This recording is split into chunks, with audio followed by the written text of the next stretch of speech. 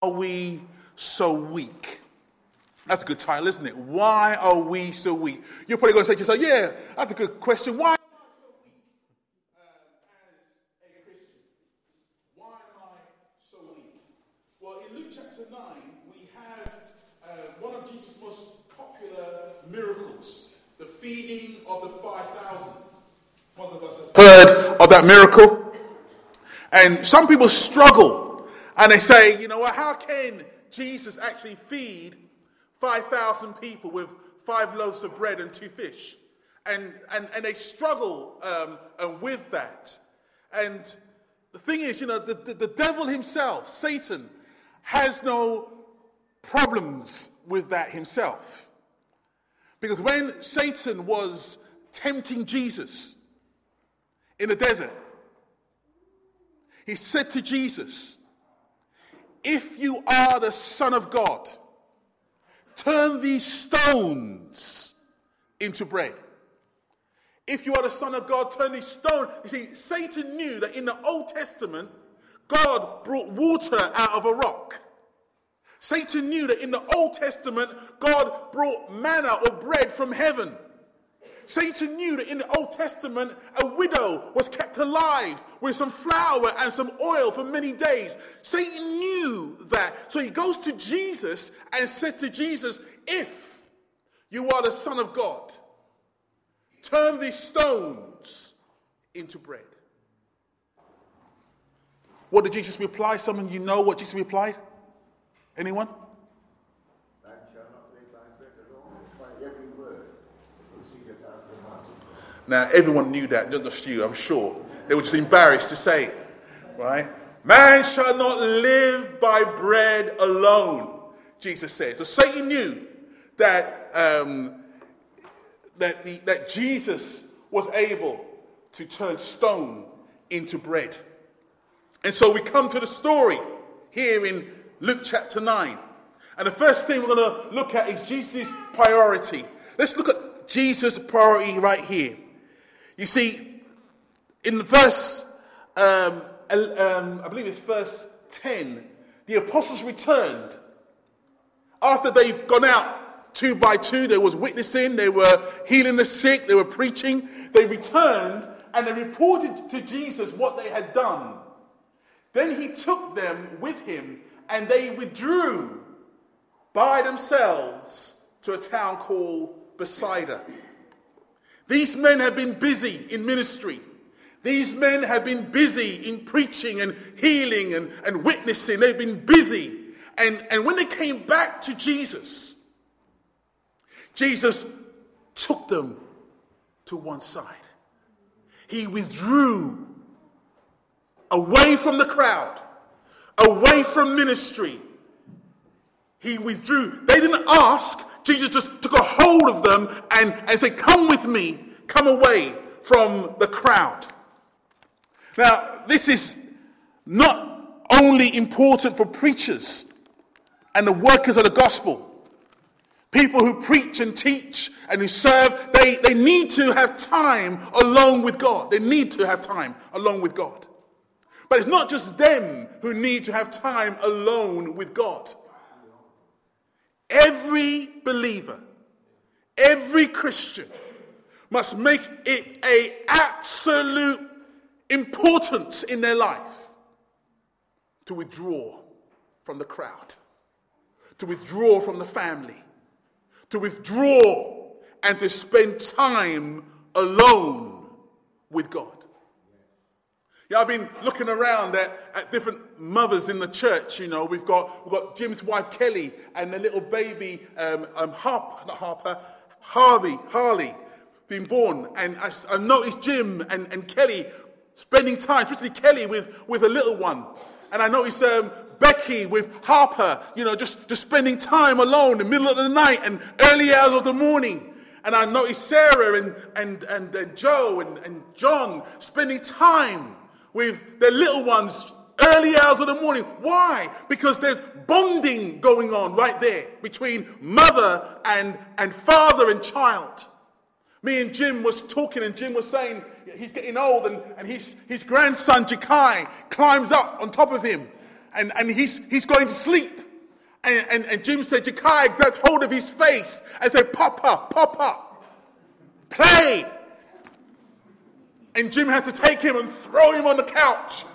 And he comes back and he gets thrown on the couch. But what's going on there is this bonding thing is going on between the two. And it's so important that when you spend time alone with your child, time alone with your loved one, with your husband or with your wife, there's a bonding going on. That's why it's so important that Christians spend time alone with God. It is so vitally important. I love a hot meal. I don't know what your hot meal like. You might like the lamb roast or the chicken roast. You might go for the fish and chips. You might be talking about jerk chicken and curry goat. I don't know what your meal is like. But just imagine if you have one meal a week. One meal a week. Look at how good it is. It's just still one meal a week. You won't be a strong person, would you? You'll be coming out every morning feeling low and weak. You'll be hospitalized. Some of you only come and you have a glass of milk a week on a Sunday morning. That's all you have. You come to church and you say to yourself, I'm going to get my milk today, a glass of milk, and that's going to last me from one Sunday to the next. All I'm going to do is come to church and hear the preacher, and that's it. I want to tell you, you cannot survive on one meal a week, let alone a glass of milk a week. And yet so many Christians, so many believers do not withdraw with Christ. So many people just come to church and that's it. But I want to tell you, we need to make it a priority. We need to make it a serious part of our lives when we turn around and say, I need to spend time with the Lord Jesus Christ. And there's so many resources. You've got mobile apps these days. You've got daily bread notes, there's some on the table. You've got computer-generated readings that can come through to your computer. You've got the Bible reading. I've got a few books here. In fact, I bought some more around. And there's a few books here that will help you to read the Bible in 1 year. And these books are free, so if you want to come up and just take one of them, you're very welcome to. But it's so important. I can't stress enough. Jesus made it his priority. They were out there serving him. And he said, listen, don't preach anymore. Don't speak anymore. Just come with me and we're going to spend some time together. How important it is. Let me ask you, are you spending time with Christ every single day? But you say to me, but Jerry, you don't know. The kids need feeding, and the husband need looking after, and the chores in the house, and there's school runs, and there's work, and time the day is done. I'm so exhausted, I need to sleep. And the next day comes up, and the same thing rolls by. The school run, and the children needs caring for, and the wife needs things done in the house. And before the day is done, I'm exhausted. Every day runs on to the next, and Christ is squeezed out. Why are so many weak? Because they're living on one meal a day, one meal a week, sometimes only a glass of milk to keep them going. Jesus made the priority. The disciples didn't ask. Jesus told them, come with me. Come and spend time with me on your own. Okay, let's move on. That's Jesus' priority. Secondly, Jesus' purpose. We read here, but the crowds learned about it and followed him. He welcomed them and spoke to them about the kingdom of God and healed those who needed healing. Jesus had a purpose. He saw the people and he was concerned about their spiritual condition. What did he speak to them about? The Bible says he welcomed them and he spoke to them about the kingdom of God. That is what he spoke to them about. He spoke to them about the kingdom of God. And that's very important. You see, after the resurrection, which we looked at last week,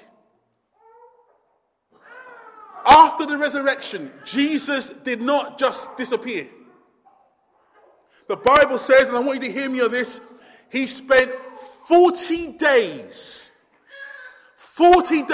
after his resurrection, he spent 40 days speaking to the disciples.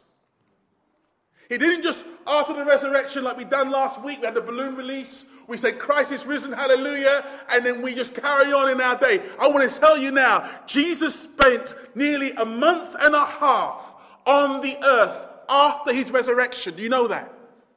In fact, the Bible tells us very clearly in Acts chapter 1, verse 3, after his suffering, he presented himself to them and gave many convincing proofs that he was alive. He appeared to them over a period of 40 days. Wonderful. The question is, what did he speak about during those 40 days? He appeared to them for 40 days after his resurrection. What did he speak about? That's the question I like to be answered. And we have it in that verse. It says that over a period of time of 40 days, and he spoke about the kingdom of God. Where is the kingdom of God? I want to tell you this morning, the kingdom of God is where Christ rules. That's where the kingdom of God is. When you came in this church this morning, whether you're a Christian or a non-Christian, you came into this church, I want to tell you, this is where the kingdom of God resides. Because Christ reigns in this place. If you're a Christian this morning, a born-again Christian this morning, if you are a Christian this morning, then the kingdom of God reigns in your life. Wherever Christ rules, wherever Christ has his kingdom, that is where the kingdom of God is. And so, it's amazing how many people tend to come to church only when we have a shared lunch. You know, we have a shared lunch here and, man, people turn up, especially when they see, Jeff Cunningham bringing some big, huge cakes from the cake shop. And they feel, oh, we're going to get a slice of that. Or when Candice makes some of her Caribbean chicken or spiced food, oh, we need to come and get a bit of that. And there's a number of people who tend to come to church only when we're having a shared lunch. Tell me where the shared lunch is on and I'll be there. Listen to what the Bible says. Okay, that's the wrong verse. I wish I had the right verse up there. 14:17. Let's go do Acts 14. Sorry, Romans 14:17. Romans 14, verse 17. Look what it says. For the kingdom of God is not a matter of eating and drinking. The kingdom of God is not a matter of eating and drinking, but of righteousness, peace, and joy in the Holy Spirit.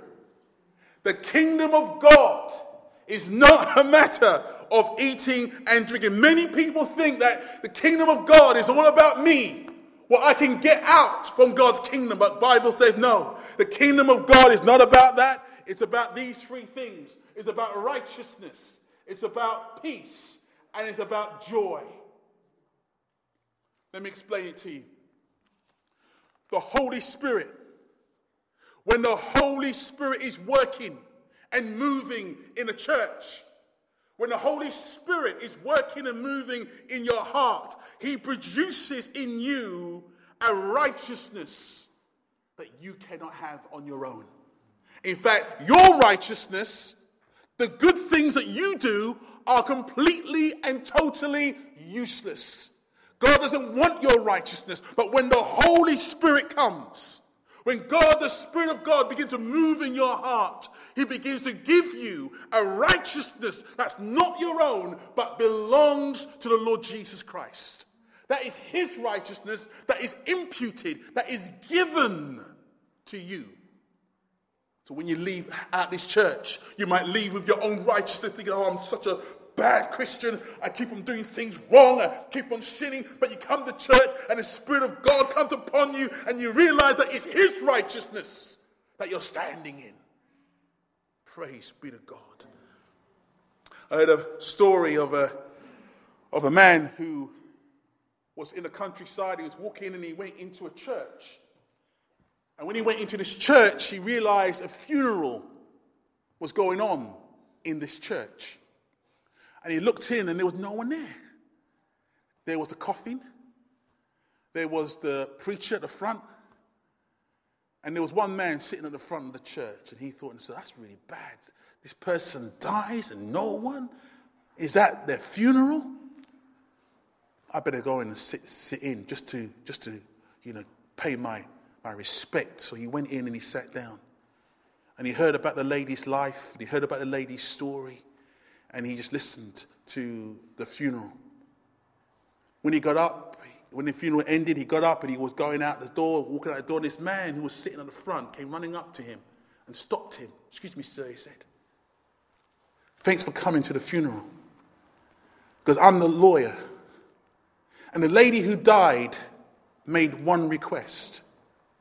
She said, I leave all my earthly estate, and she was a millionaire herself, to the person who comes to my funeral. And the guy turned around and said, but I didn't do anything. I didn't even know the lady. And he goes, no, that was in her will. So can you come back in, sir? We can sign the papers and we can bring all of her estate over to you. Simply because she made a will. Nothing to do with him. Nothing to do with his ability or with his standing. She made a will. And that was it. And I want to tell you this morning, your righteousness is useless. You can do nothing to get God's righteousness at all. But God has said, whoever trusts in my Son, the Lord Jesus Christ, all of his perfection, all of his righteousness is yours. Amen. And you say, but I didn't do anything. All I did was got on my knees and say, Lord, I'm a sinner, forgive me. Cleanse me. I didn't do anything. And you have the righteousness of Christ. That is the power of the Holy Spirit. But not only that, you get righteousness. The Bible says the Holy Spirit, the kingdom of God is not about eating or drinking, but it's about righteousness and peace. Peace. When the Holy Spirit moves in your life, I want to tell you, he breaks down the wall of hostility between you and God. He breaks down the wall of separation between you and God. Once you was God's enemy. Once you was an object of God's anger. But God says, no more. I'm going to bring peace into your life. Some of you might see the news where President Obama shakes hands with the Cuban President Castro. They shake hands. 50 years. 50 years of hostility. 50 years of America being against Cuba and Cuba being against America. 50 years of hostility ended as these two men shook hands. The wall of hostility was broken down and there was peace. They could have a conversation. They could have a mutual understanding. I want to tell you this morning, when the Holy Spirit comes into your life, he breaks down the walls of hostility and you can have a conversation with God. You can begin to cry out, Abba, Father, in your prayers. You can begin to cry out, oh God, hear me, and God will turn his ears and listen to you. I was with a man the other week and he said, I can speak to so many people, so many young people. He's a youth worker in Walthamstow. And he said, I can speak to so many young people, trying to get them out of gangs and trying to get them, they don't listen to me. But you know what? When I speak to God in prayer, he listens to me. When I speak to God, maybe man might not listen to me, but when I speak to God Almighty, he turns his ear and he inclines his ear to me and he hears my voice. Why? Because the Holy Spirit is able to bring that peace. Hostility is broken down. The avenue is opened up and you can speak to the living God yourself. Hallelujah. Praise be to God. And finally, joy. Knowing, if you truly know the two things that I have been speaking about, if you truly know righteousness, if you truly know that peace, there's only one response, and that's joy. Joy, joy, joy, joy, joy full of glory, joy unspeakable. If you know that you have peace with God, if you know that you're righteous, you will walk out that church saying, I'm full of joy, because God has done a mighty work in my life. Hallelujah. No matter how awful things get in your life, and they will sometimes get awful. Sometimes they will look black and bleak and miserable. No matter how bad things get, you can look at what Christ has done in his kingdom, the righteousness that is yours, the joy that is yours, and you can say, praise be to God, I have joy. The kingdom of God is not a matter of eating and drinking, but it's a matter of righteousness, peace, and joy in the Holy Ghost, in the Holy Spirit. But not only that, that's only part of the kingdom of God. Look what the kingdom of God's about. For the kingdom of God is not a matter of talk, but of power. Oh, I wish I had time to preach on this longer. The kingdom of God is not a matter of talk, but of power. And when Jesus spoke to the disciples, he said to them, but you will receive what? What did he say? You will receive power when the Holy Spirit comes upon you. And you will be my witnesses. That's what you will be. You will receive power, because the kingdom of God is not about talking about things. It's about doing. And you will receive power when the Holy Spirit comes upon you. And you will be my witnesses. You will be able to speak about me. And everything you do will point towards me. You will receive power when the Holy Spirit comes upon you. That is what the kingdom of God is about. It's about righteousness, peace, joy in the Holy Ghost, and power by the Spirit of God. That's the kingdom of God. And as you come and draw into this church, you need to come expecting your lives to be changed by the power of God. Now let me finish this stuff off by just looking at the last point, Jesus' power. We looked at Jesus' priority, his purpose, and now his power. Now Jesus now moves to demonstrate the kingdom of God. He's been speaking about the kingdom of God. Now he moves to demonstrate the kingdom of God. And remember what I said. The kingdom of God is not about talking. Many religions, many leaders love to talk. You got Buddha, love to talk. You got Gandhi out there. He loves to tell how to change society by his principles. You've got Muhammad out there. He's out there telling everybody how to change by following Islam and Allah. You have the starters of Mormonism and Jehovah's Witnesses bringing out the Book of Mormons and Watchtower. Talk, talk, talk, talk, talk. Jesus said, listen, come to me. I'm bringing you my kingdom. And my kingdom is not about talk. My kingdom is different.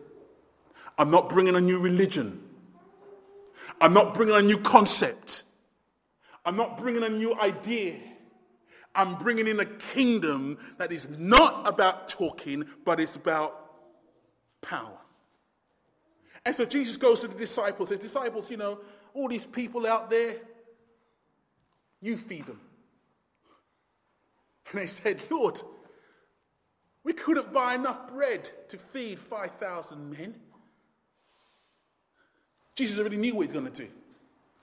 And so we read the Bible, we read the verses, taking the 5 loaves and the 2 fish and looking up to heaven, he gave thanks and broke them. Then he gave them to the disciples to distribute to the people. They all ate and were satisfied. And the disciples picked up 12 basketfuls of broken pieces that were left over. Listen, I said in the beginning of my message, Satan said to Jesus, if you are the Son of God, turn these stones into bread. Jesus refused. Why did he refuse? He didn't come to serve himself. He didn't come to say, okay, let me make this stone into bread so I can feed myself and serve myself. No, the reason why Jesus Christ came is not to serve himself, it's not to feed himself, he came to feed others. And a demonstration that we have here is that he fed 5,000 people. He wasn't concerned about himself. He was concerned about others. And listen to what he says. Just as the Son of Man did not come to be served, but to serve, and to give his life as a ransom for many. This is what Christ has come to do. He didn't come for men to serve him. Like we see the other religions and the other leaders, they seem to have so many people running around them and serving them and bowing to them and scraping to them and making sure that they have everything that they need.